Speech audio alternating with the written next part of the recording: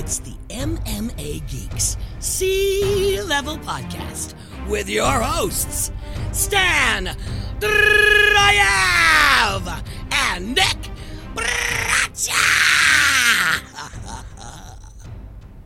Welcome to the MMA Geeks C-Level Podcast. This is Stan Drayev with my co-host Nick Bracha, here to break down this weekend's UFC Fight Night, in which Anthony Smith headlines against Aleksander Rakic. And, of course, we're going to cover last weekend's Frankie Edgar versus Pedro Munhoz fight card. Nikolai, good to be on with you, buddy. It is, and you know what else is good is being the king 4 weeks in a row. God damn it, Nick. Stanislav. God damn it. Another defeat. I got to make sure I don't get too comfortable. But I got to say, as far as victories go, this one was not sweet. Overall, underdogs reigned on this card. Our analyses were largely wrong. And, I mean, you had some picks in not your drafts that went well, but this was just a weird card where fighters behave strangely. Heavy favorites fell. Fighters who probably shouldn't be in the UFC proved they probably shouldn't be in the UFC. Other people surprised us and snuck in there. There were a couple of marquee or showcase performances. So we don't have to talk too much about my 4 in a row, but we can talk a bit about the main event, which I watched without sound because I was putting my daughter to bed and she was watching it too.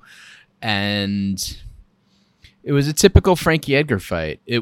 They were close rounds on points, and there was activity versus damage was a dynamic. There were takedowns that were not that effective. Spring back up takedowns.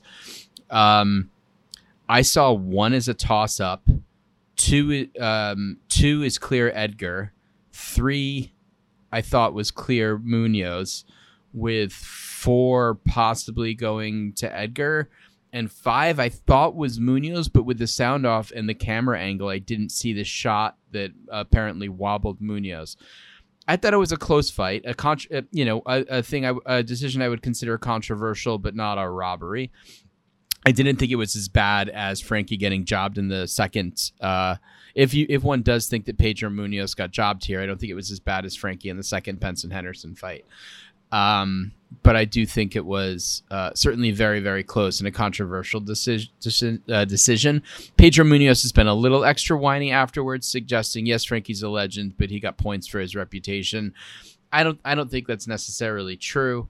I think the way that Frankie fights can result in judges favoring him. He's very fast. He's very active. He can throw 3 and 4 punch combos, and it can be very difficult to ascertain how many of those actually land. I did not think waiting for the decision that it was going to go to Frankie. I thought, maybe split decision. What are your thoughts? I thought it was a pretty clear Pedro Munhoz 4-1, worst case 3-2 decision. If you look at the stats, Pedro outstruck Frankie Edgar in almost every round. So, for example, Pedro Munhoz landed just a little bit more in the first round. I think a lot of people, maybe had that round close, but Pedro Munhoz got the edge for landing the bigger shots, for landing those calf kicks. Second round was clearly Edgar's.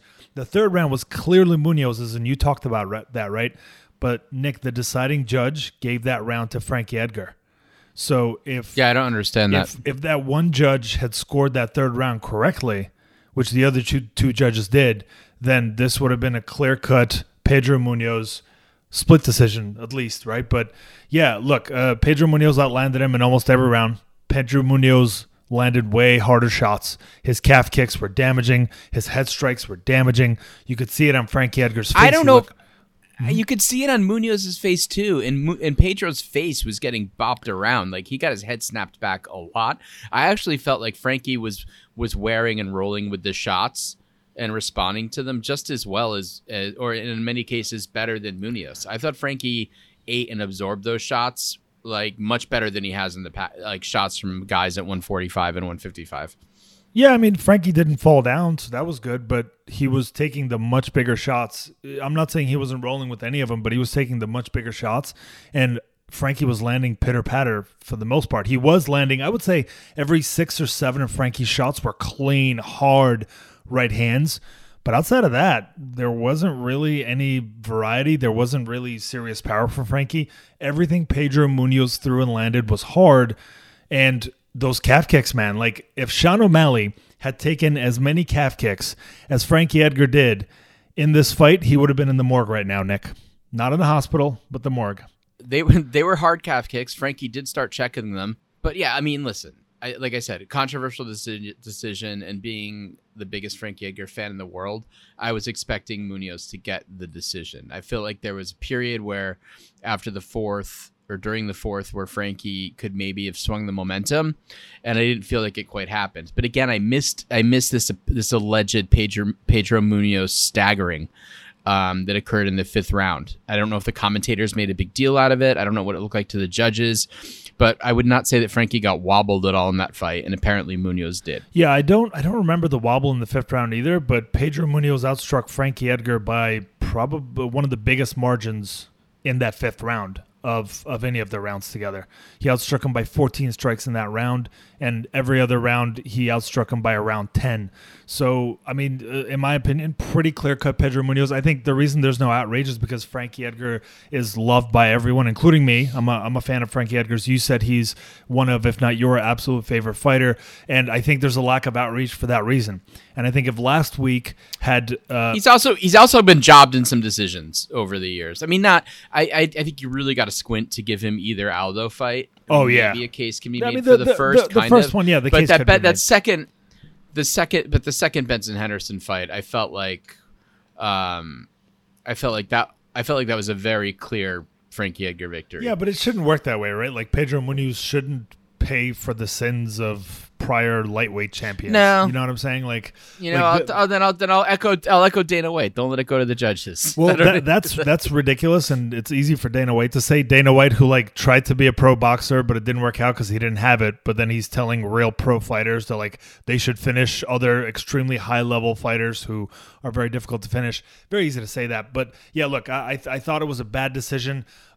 Is it a terrible catastrophe of a robbery? Maybe not, but it's rare that you get just horrible one-sided beatings that go to the wrong guy, right, by decision. So I thought Pedro Munhoz won 4 of 5 rounds. He outstruck Frankie Edgar in 4 of 5 rounds.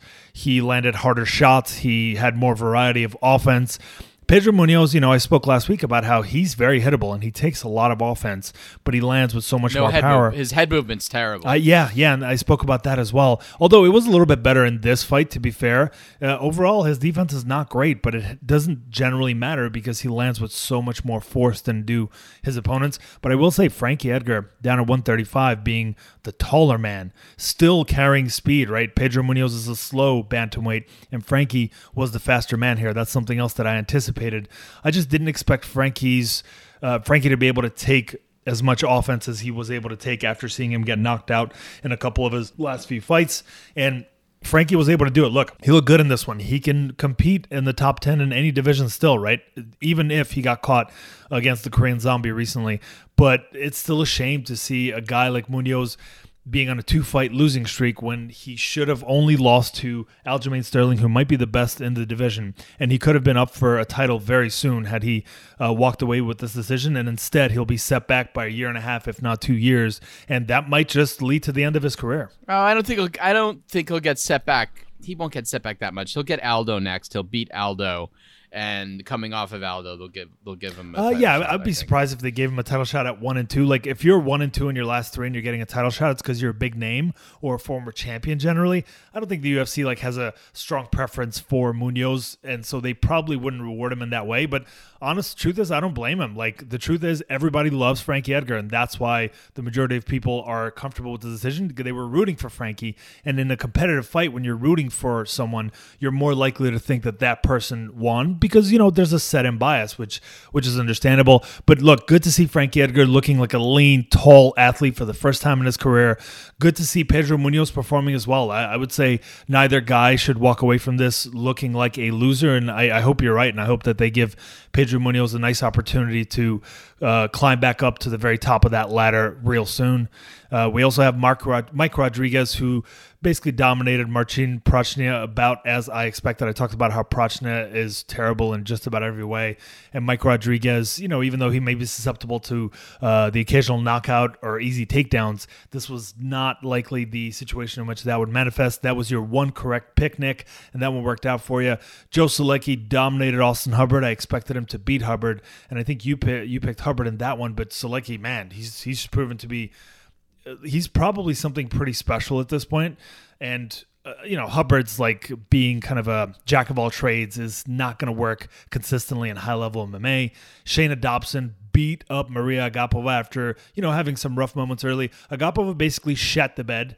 And it's funny, Nick, I recommended either a bet for this fight to not go over a round and a half, or depending on how the odds come out, I recommended a bet on Agapova by first round. The odds for Agapova by first round were about the same as this fight not going more than a round and a half. So I ended up placing the bet on the fight ending before, that 2.5 minute mark of the second round. And it worked out, even though Shayna Dobson won. So I'm really glad about that. But yeah, man, Shayna Dobson proved she has the grappling. Here's the thing. She used to train at Lloyd Irvin's gym, and I'm not a believer in that guy. I think he's a shyster and, has decent knowledge of MMA, but not a phenomenal coach. And then she moved to Elevation Fight Team, Shayna Dobson did, Nick. And then she's been looking significantly better. She looks like a completely different fighter. And even though she got caught in her last fight, I think this performance is a testament to her improvement. And look, maybe she can hang around the UFC. At this point, she's 4-4, 4-5, arguably because of her loss in the Ultimate Fighter. But Agapova shit the bed. I talked about how she is a lot like Nikita Krylov of women's flyweight, in that Nikita just kind of dominates early and then gets exhausted. And that's literally how this fight went. So pretty funny there.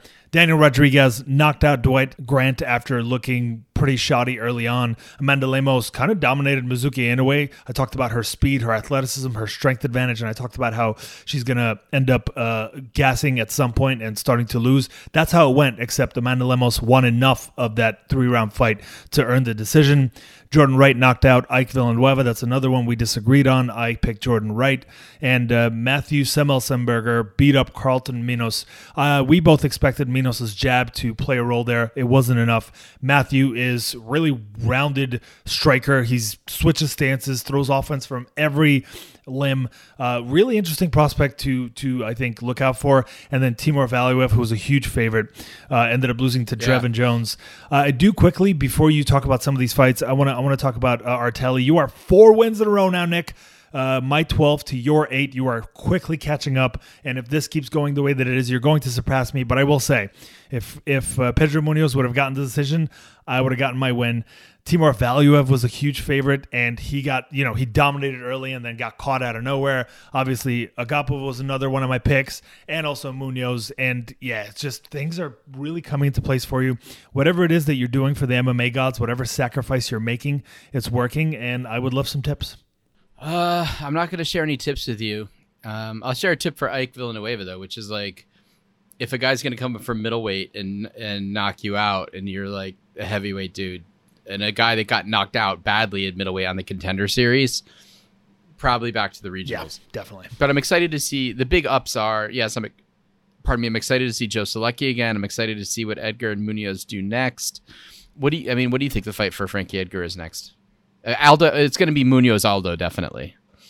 Is that definite? Is that official? Have you heard? It's not official. It's not. No, I haven't heard it, but I'm not. I'm a pretty good matchmaker, and when you look at 135, it seems like the fight to make. Sorry, when you said it was definitely going to happen, I thought that you meant that it was definitely going to happen. My mistake. It's okay. I forgive Frankie you. Edgar right now ranked at number 5, which is kind of crazy. I mean, Cody Garbrandt is moving down. Sterling is getting a title shot. Marlon Moraes just signed on to fight Sanhagen. I mean, that leaves guys like Jimmy Rivera, Rafael Sunsao, Rob Font. I think Rob Font would probably be the most interesting matchup. Let's talk about Dominic Cruz for a second. Would this be like a fight of legends that everybody would want to see? Yes, but I've heard that Dominic Cruz is not keen on taking that matchup. Well, I mean, the thing is that for both of those guys, I don't think they want a legends fight. I think they both believe that they can get another title shot. I don't think they're content to be on the senior circuit the way that Uriah Faber was. Which I understand, but to be fair, part of Uriah Faber's senior circuit was fighting Dominic Cruz a bunch of times and Frankie Edgar. Oh yeah, but he had a bunch of fights beyond that too. But yeah, that's true. But Dominic Cruz is now ranked at number 11. Frankie Edgar's at number 5. If you ask me, Dominic Cruz, if you want to get into that top 5, Frankie Edgar's a great fucking option, unless you don't like the style matchup. Which, by the way, that could very well be the case. Frankie Edgar can match him in footwork. Frankie Edgar's got the size advantage. He's going to have equal speed, if not be faster. Frankie Edgar might hit harder than Dominic Cruz, and yeah, he definitely hits harder than Dominic Cruz. I would love to see it. I think it'd be a lot of fun. Me too. I think they're both chasing bigger scalps, and I think Frankie's gonna, Frankie sees himself at number 5. He probably sees, one fight between him and Jan. Is it Jimmy Rivera? Maybe. We'll see. Yeah, at least Jimmy's coming off of a win. I think that's probably the fight that gets made. Yeah, it's funny because Frankie Edgar just went from not being in the rankings at all to shooting into number 5, which brought everybody else number 6 and down one notch. So it kind of sucks for everybody else to lose a spot without having competed. But that's kind of the world that we're competing in with a lot of these guys changing divisions. You got anything on any of these other bouts, Nikolai? Not beyond what I've already mentioned. It was a tough card to stomach. Yeah, I hear that. I actually thought it was overall, the entertainment factor overall, I thought was there. Huge upsets. We've got Timur Valiev got upset, who's a huge favorite, man. It's like he just got blasted in the second round after dominating early. He looked really good, by the way. Just his variety of strikes, his speed, his explosiveness, his setups. Looking forward to seeing him compete again. But good on Trevin Jones, who's 13-6, man, and just needed to land that one bomb. Yeah. To pick up the win. And you've mentioned Agapova. Yeah, I mentioned Agapova. She shat the bed. She fought similarly to the way that Macy Barber has in some of her early prospect fights, which is just like all I need to do is go hard, and people are going to wilt. But if they don't wilt, you better have a plan B, and you better have a gas tank. She could not get her out of there, and she was completely gassed. Agapova has been to decision 3 times, right? She has been to the 3rd round where she finished a girl by armbar once. You would think that it wouldn't be a problem going past the 1st round for this girl, but I think it was the combination of all the hype. Like, let's face it, the odds were -1,000, -1,300 for her at some point. Like, are we fucking insane? She got 1 UFC win over Hannah Cyphers of all people. She thought she was fighting a can. Yeah, I guess. And she wanted and she went for the highlight reel. Yeah, I really think Shayna Dobson benefited from switching camps to Elevation Fight Team. I think that was a huge ingredient in this upset, and good on her, man. This is the single biggest upset, maybe in UFC history, man. This is a huge one. It is. It is the biggest, and that'll actually play into our picks for this week, because there's another fighter, a female fighter, that's moved to. Wait a minute. Yes, I think somebody knew it was either with Elevation or maybe Syndicate. I don't know. I'll check my notes. Cool. Let's take a break, Nick. Let's get into those picks because I need to get my momentum back. I'm still ahead, Nick, but man, that lead is quickly shrinking, and I'm getting less and less comfortable over here. Let's take a break, come back, and give these guys our preview for UFC Fight Night, headlined by Anthony Smith and Aleksander Rakic.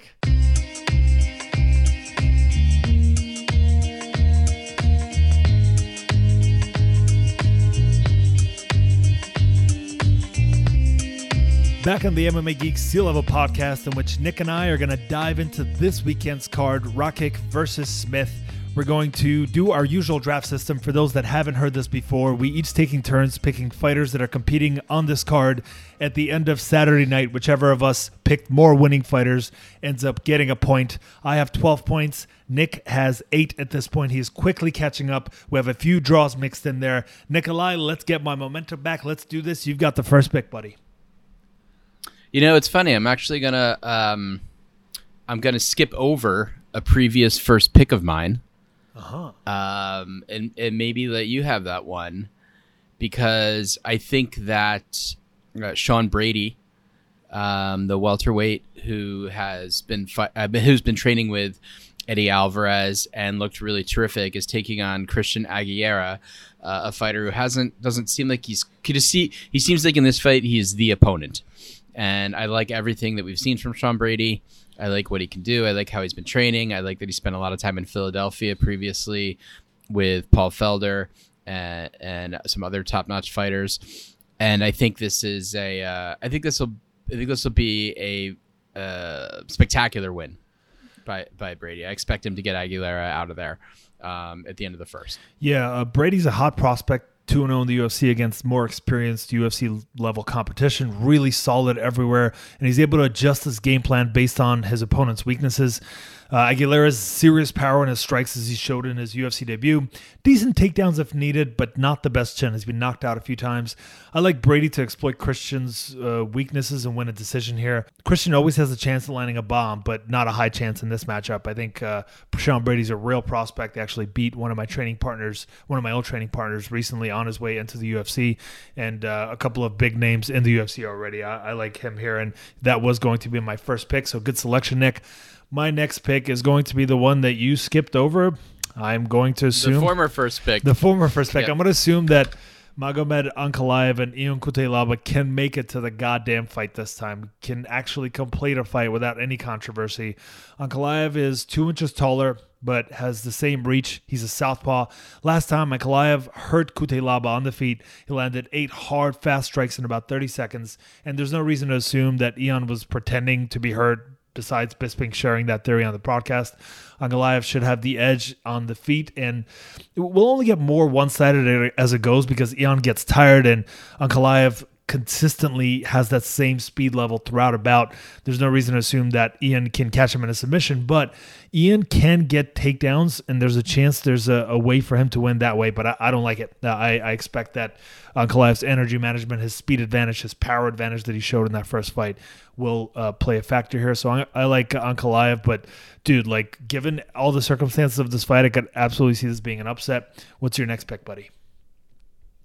Oh yeah, I've got nothing to add to that one because I've done it up before on the show. My next fight, I'm gonna pick against my crush. I'm gonna go with Mallory Martin, who's the one that trains at Elevation, who's been defeated by Macy Barber and John DeRoba, but has I just think is a higher level of fighter at a much stronger camp. And based on her current skill set, I just cannot see Hannah Cifers beating someone who's training at Elevation right now. Yeah, her current skill set and her camp. Yeah, Cypher's a decent striker, not the best takedown defense, not very good ground game. And even though she's small, she's strong and, she has some power. Martin is an aggressive striker, good overall fundamentals, crafty considering her lack of experience. She's a tough girl with plenty of heart. And Nick, I have in my notes that she trains at American Kickboxing Academy. I wonder if she's moved to Elevation since then. I'm pretty sure she did. Yeah, while you do that research, Martin should do well everywhere. She has the height and reach advantage. Cifers is capable. If she doesn't land a fight-ending bomb, she will get outworked and outcrafted in this one, I think. So I agree with you, Nick. So far, our picks are in line, 1-for-1. This would have been my third pick. Tapology has her at Elevation. I believe that her Twitter has her at Elevation.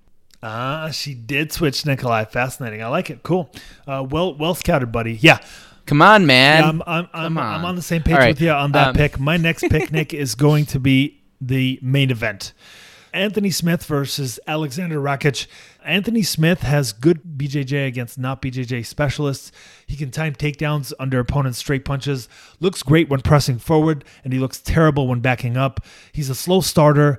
Anthony Smith can accept bottom position when taken down. At some point, his goal kind of switches from winning to survival if he's getting dominated.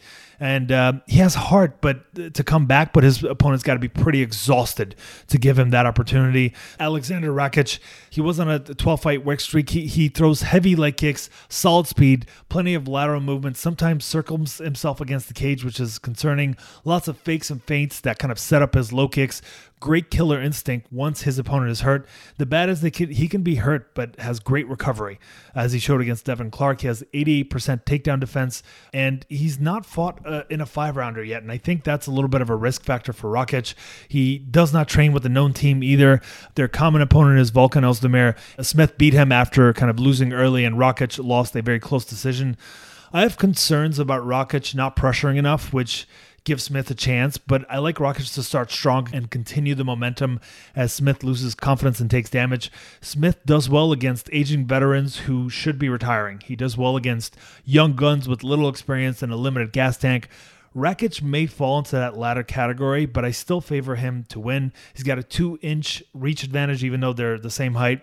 Smith arguably trains with a better team, but Rakic has a team dedicated almost exclusively to him. Rakic lands more offense, 62% more strikes per minute. He's more accurate. He has better defense. Rakic absorbs about 2.4 strikes per minute, where Smith absorbs twice as many strikes per minute. He's got better takedown defense at 88% to Smith's 51%. He lands more takedowns per 15 minutes. On top of that, Smith is coming off of a beating at the hands of Glover Teixeira just 3 months ago, Nick. So even though Rakic has never been 5 rounds, I don't expect him to get tired based on some of the training footage I'm seeing. If he does get tired, Smith will take over, but I'm not expecting that to happen. I like Rakic to pick up a big win here. Yeah, I'm with you completely. I think if I thought it was going to be close, that how recent that Glover Teixeira beating was really troubles me, combined with the fact that I think as much as I like Anthony Smith as a guy, I like him on the mic. I think it's too soon. I think this is not a great matchup, and I think he's been somewhat overrated. I also think that we have to look at his victory over Alexander Gustafsson in the context of the Gustafsson that's been fighting for the last 2 years is not the Gustafsson that and John Jones won in Cormier. Yeah. You know, so I think you're talking about a real I guess Rakic is a little more than a prospect now, but a real guy kind of on the way up versus someone who I do believe is still a gatekeeper journeyman, who kind of got inflated, frankly, for the thinness of the light heavyweight ranks for a while, which are now starting to fill out somewhat better. Yes, sir. My next pick is, so this is where it gets tricky because there's a couple I feel good about, but I'm going to go with the co-main event. I'm going to pick Neil Magny to defeat Robbie Lawler. Listen, I think that any version of I think Neil Magny's a bad matchup for any version of Robbie Lawler. I don't think Lawler has the kind of the crazy combo approach of a oh my god, who's the name? Who's that fighter that left and went to Bellator? He came up in Strikeforce. Huh. He beat Neil Magny. Lorenz Larkin. Yes.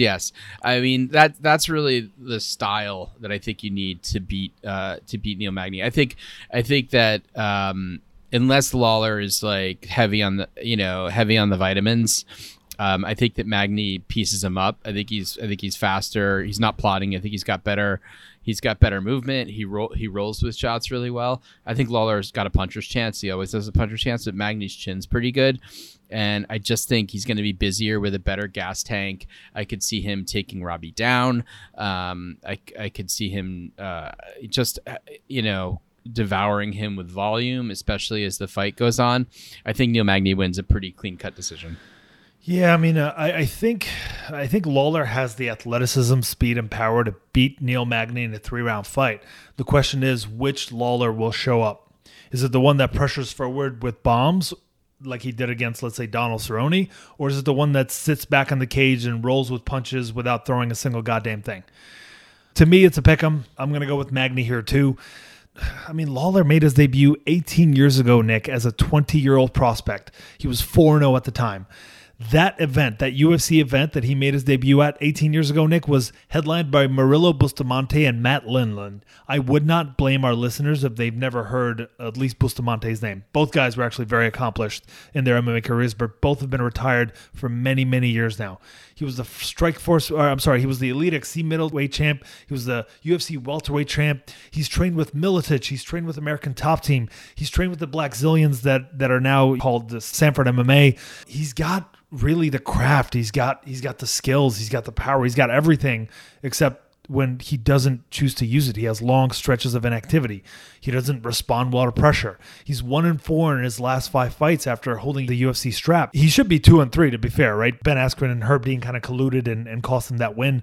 But he took this fight on a few weeks' notice after not competing for over a year. And that's another thing that I think goes in Neil Magny's favor. Magny has incredible conditioning. He's going to have the height and reach advantage here.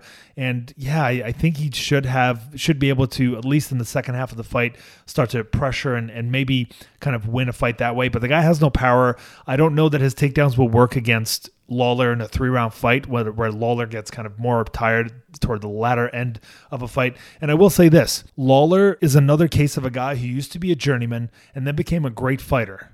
And then once USADA came into the UFC, he went back to being a journeyman. It could be a coincidence, but I'm just throwing it out there. Yeah, I hear you, and especially American Top Team, but true. Magny is a pressure fighter, and since his own suspension for the vitamins or whatever was going on there, Magny's looked really good. Yeah, I thought Magny lost his last fight, but it was it was a close decision. MMA decisions, I think, had it pretty heavily in favor of Tony Martin. But yeah, I mean, like he's looked okay against good competition, to be fair.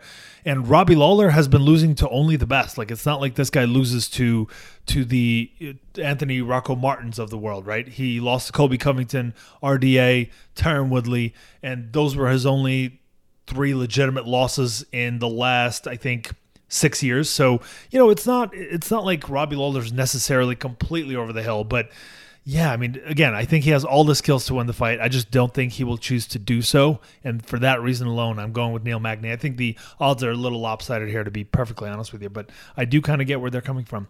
So my next pick is in the Alexa Grasso and the Ji Yeon Kim matchup.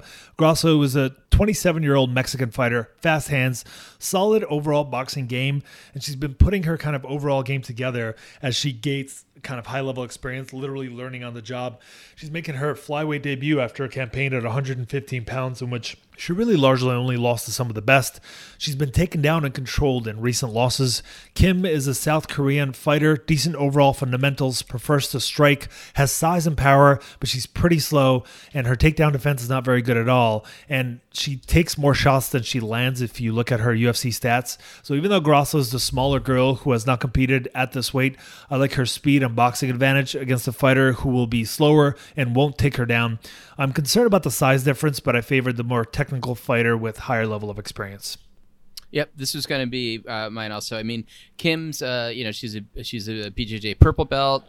She's a Hapkido and Wushu master. She's a very accomplished mixed martial artist, but what she doesn't have is Grasso's kryptonite, which is the Carla Esparza like power double leg or that really tenacious single leg, and just Grasso does not have an answer for that. I agree. But I don't think Kim's going to be able to bring that to the table. So this was a fight, like looking at things, I kind of wish I had picked this last instead of Magny Lawler.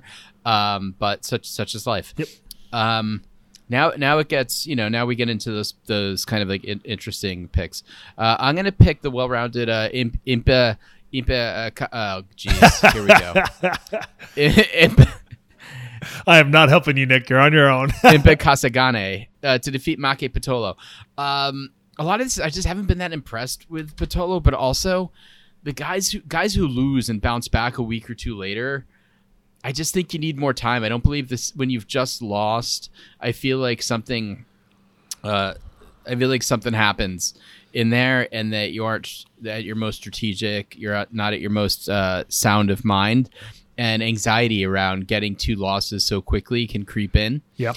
I think we've seen that a couple of times. There's the flip side where you look at a Chris Lieben fighting, who did he fight? He fought Sexyama and I can't remember who the other fight was against. He had two like awesome fights within a week, and you can kind of like roll that momentum, and it works the other way. You lose 2 weeks ago. You really want to show up again. There's nothing you want to. I get you just want to get back in there and get it back. It's just there's not a lot of easy outs in the UFC, particularly for a guy on the lower rungs like Pitolo. And I'll tell you what he hasn't done in 2 weeks is advanced his game. Probably not. I think he just wants to get in there and do it, and I think that's I think that. I just believe that if you've lost a fight and you've got coaches and a team that care about you, and there's an opportunity to come back a week or two later, they should say, hold your horses. You're only going to get so many shots here. Let's call your shots. Let's figure out what went wrong, and let's build you up, rather than have you thinking about getting choked out like 2 weeks ago.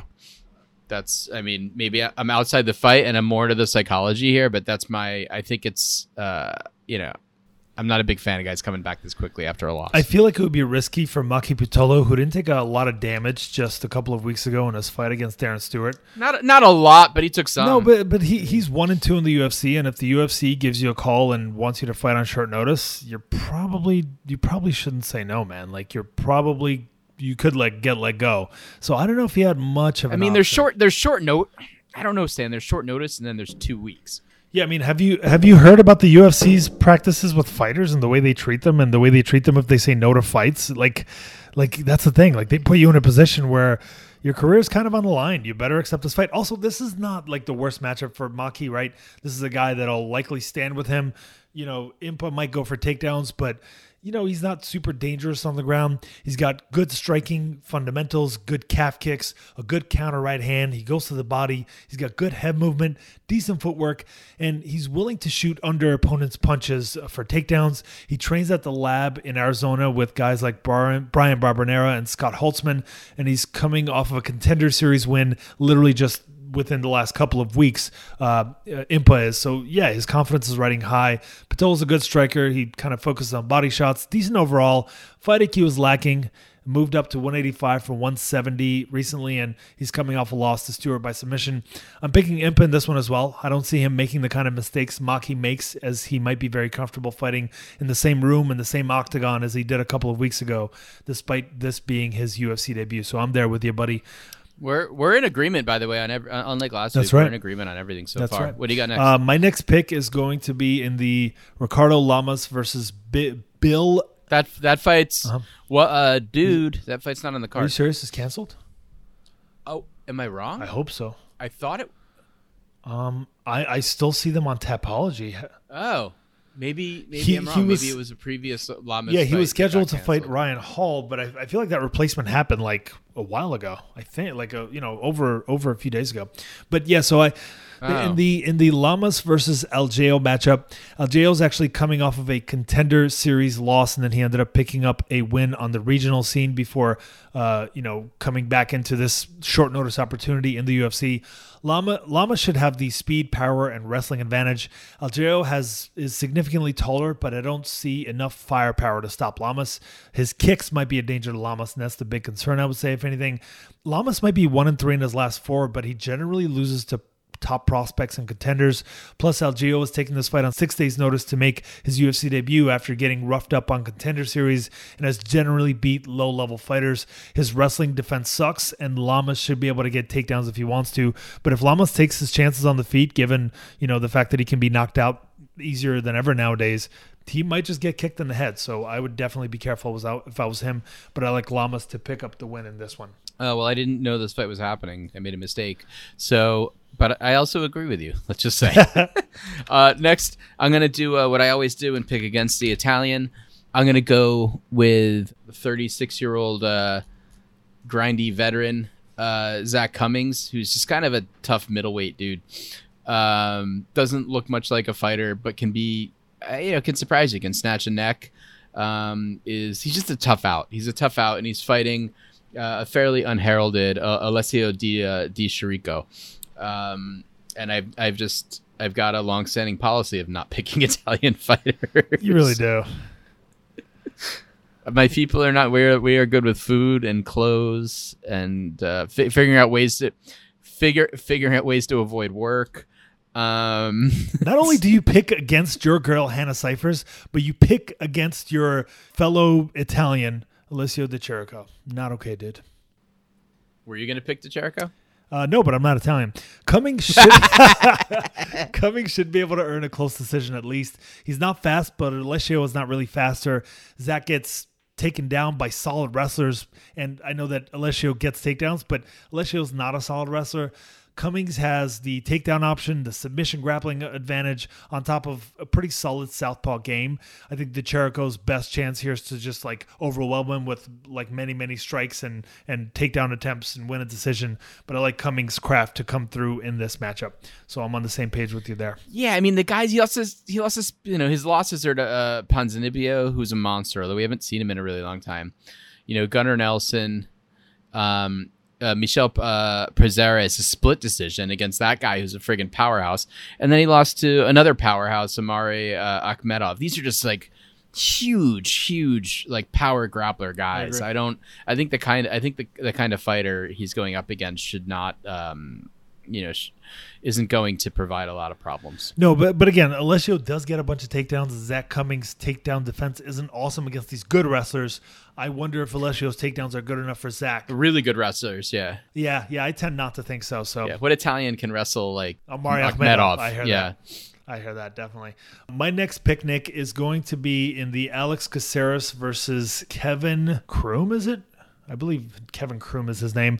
Caceres is a UFC journeyman, while Groom is a regional journeyman.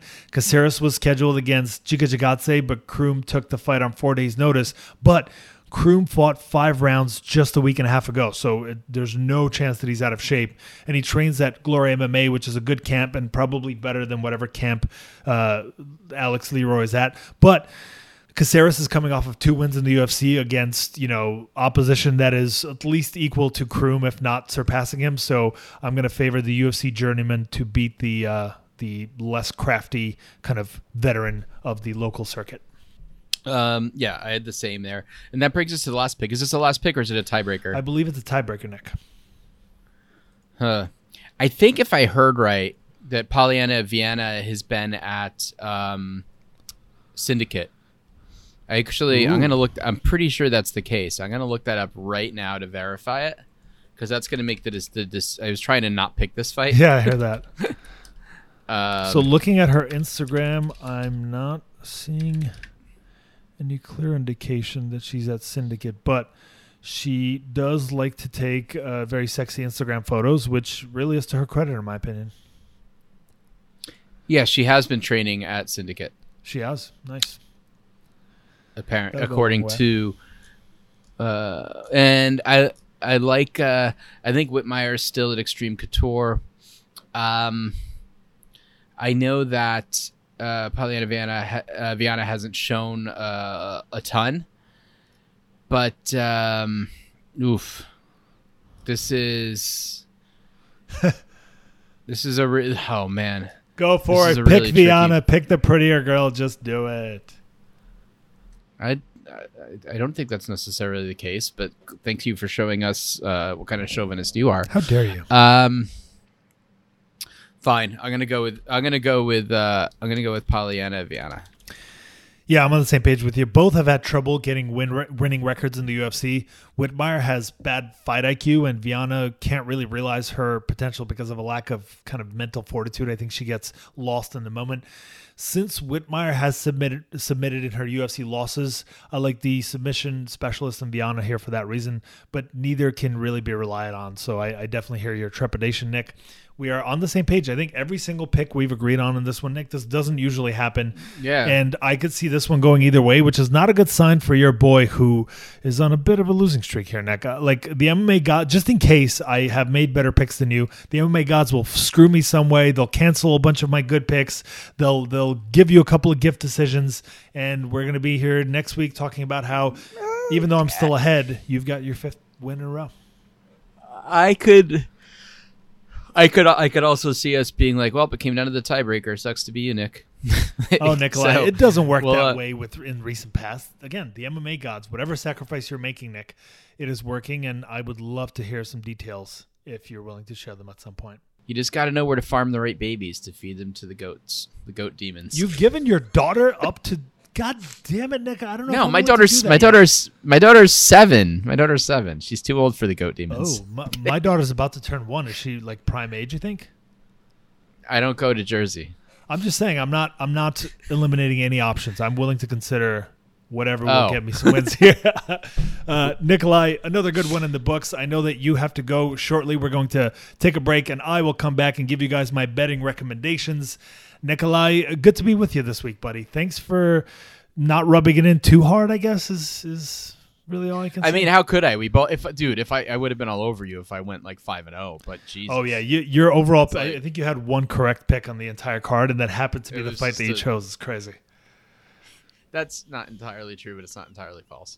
All right, my friend. I'll talk to you next week. Have a great week, buddy.